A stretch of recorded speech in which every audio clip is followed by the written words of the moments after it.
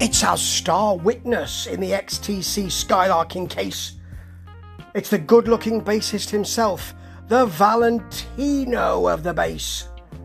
According to Andy Partridge, Colin Moulding. He doesn't tell us much about the skylarking stuff, to be honest. I don't even think it's mentioned. This interview takes place a few years ago when the TC and I, Terry Chambers and I album came out. Really good. It's a great album, you know, and it's really good to listen to. Really nice, but it does show some of the pitfalls around if you want to try and push something. I think it's the Retropop radio podcast, and it's really nice. He's a lovely guy to spend time with. All three members of XTC, who are I suppose the inverted commas main three members of XTC, although some people might question that, are lovely to listen to and to watch. Really good. You know, we start with a general feeling of that the West Country accent isn't cool. No, you know, it's not. You know, it's about being a pop star and whether or not that sounds good. It doesn't just sound good. We talk about the bass, of course. He thought 4 strings would be easier than 6, and he met Andy at Kempster's music shop. He said we used to take expensive instruments down from the wall and play a bit on them, you know. But he said I already knew him at school because he was a caricaturist. He used to draw pictures of the teachers there, and you know, Andy was very much the driving force of all that ball of energy. He came up with XTC or NRG, and I suppose that's the kind of quick music that he used to write. They were very lucky in Swindon that they had a sort of a nightclub that did trades. So you get bands like The Clash coming from London, and as a trade-off, then bands like XTC will be able to go from Swindon to London and play there, you know. He does talk about the influence of Barry, who left so early. You know, his organ and the sort of spiky guitar of Andy's spiky guitar sounding quite futuristic, you know, which their frantic nature confused record companies, he said, you know. We, of course, talk about those big songs that he wrote, including Making Plans for Nigel, which comes from the drum sound comes from the Stone Room at the Townhouse, which was a specially created Virgin facility with a cutting room and all the rest of it, you know. And he said that, you know, once people had done that, then, of course, other people used it, like for In the Air Tonight, and Steve Lillywhite and Hugh Padgham were there, you know, and working as a duo, all of that.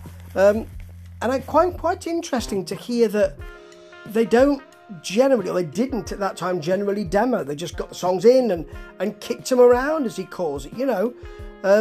Plus, you know, a lot of things are off the hoof and ad hoc. You know, when the documentary film crew for the BBC, and I've seen this documentary, it's great, and commented on the podcast, I think. I'll have to just see if I've posted that yet. When they did that, you know, at the Manor, they collared them and say, you know, as a trade-off for doing this documentary, we'd like you to record the film for Generals and Majors, or the vid for Generals and Majors. And they did. Really good to hear that. You know, of course we talk about the Imperial phase, really, which a lot of people think ended with English Settlement. And of course, Colin does say, well, Mama and Big Express had no hit singles. That's kind of the beginning of our wilderness years, really. That's when I start to like them. You know, I mean, I like the early stuff as well, but I came into them with Skylarking, and I then went back and then carried on forward. But that's a period when I really love their work so much. But he talks about Senses Working Overtime being the single, you know.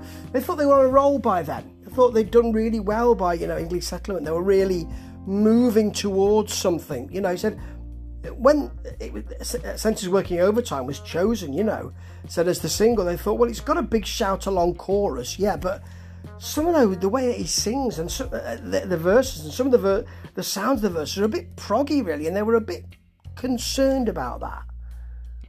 We then we don't talk about the middle and middle albums really, or towards the end albums. We don't talk about those ending albums, which is a shame, but we do talk about the end, which really upset him. And he said it wasn't a particularly gracious end. He and Andy were arguing, and he said that it took some time to get back in with music. You can't fall in love again immediately, he said.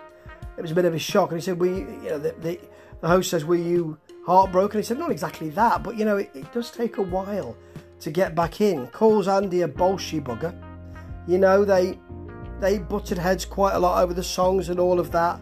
And then the host kind of starts to talk about TC and I and the way that came together and the music there.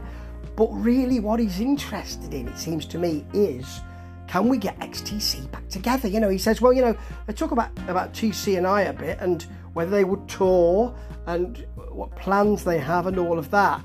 And then he says, a lot of bands are doing the sort of one album thing. Maybe you could come and do English Settlement and get that. And Colin says, yeah, but that would be XTC, wouldn't it? And we're talking about TC and I, aren't we? It's lovely the way he simply skewers it. But he carries on. Any chance of getting back together? He said, I think it will be difficult for myself and Andy to be in the same room together after what's gone on, I'm not aware that's changed over the years. But as he says, they had a good run. They had about 10 years, he says. And, is it 10 years? Had a good run. And, it would be about 10 years, wouldn't it? And, it's... they produce some superb music. Always lovely to hear him speak.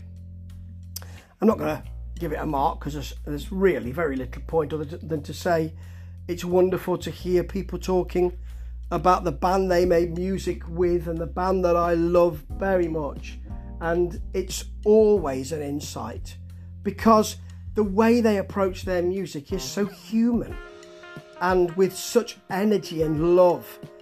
That always, whether you're talking to Colin or Andy or Dave, it always shines through. And I'm so delighted to hear that. Never time badly spent. Ta-ta.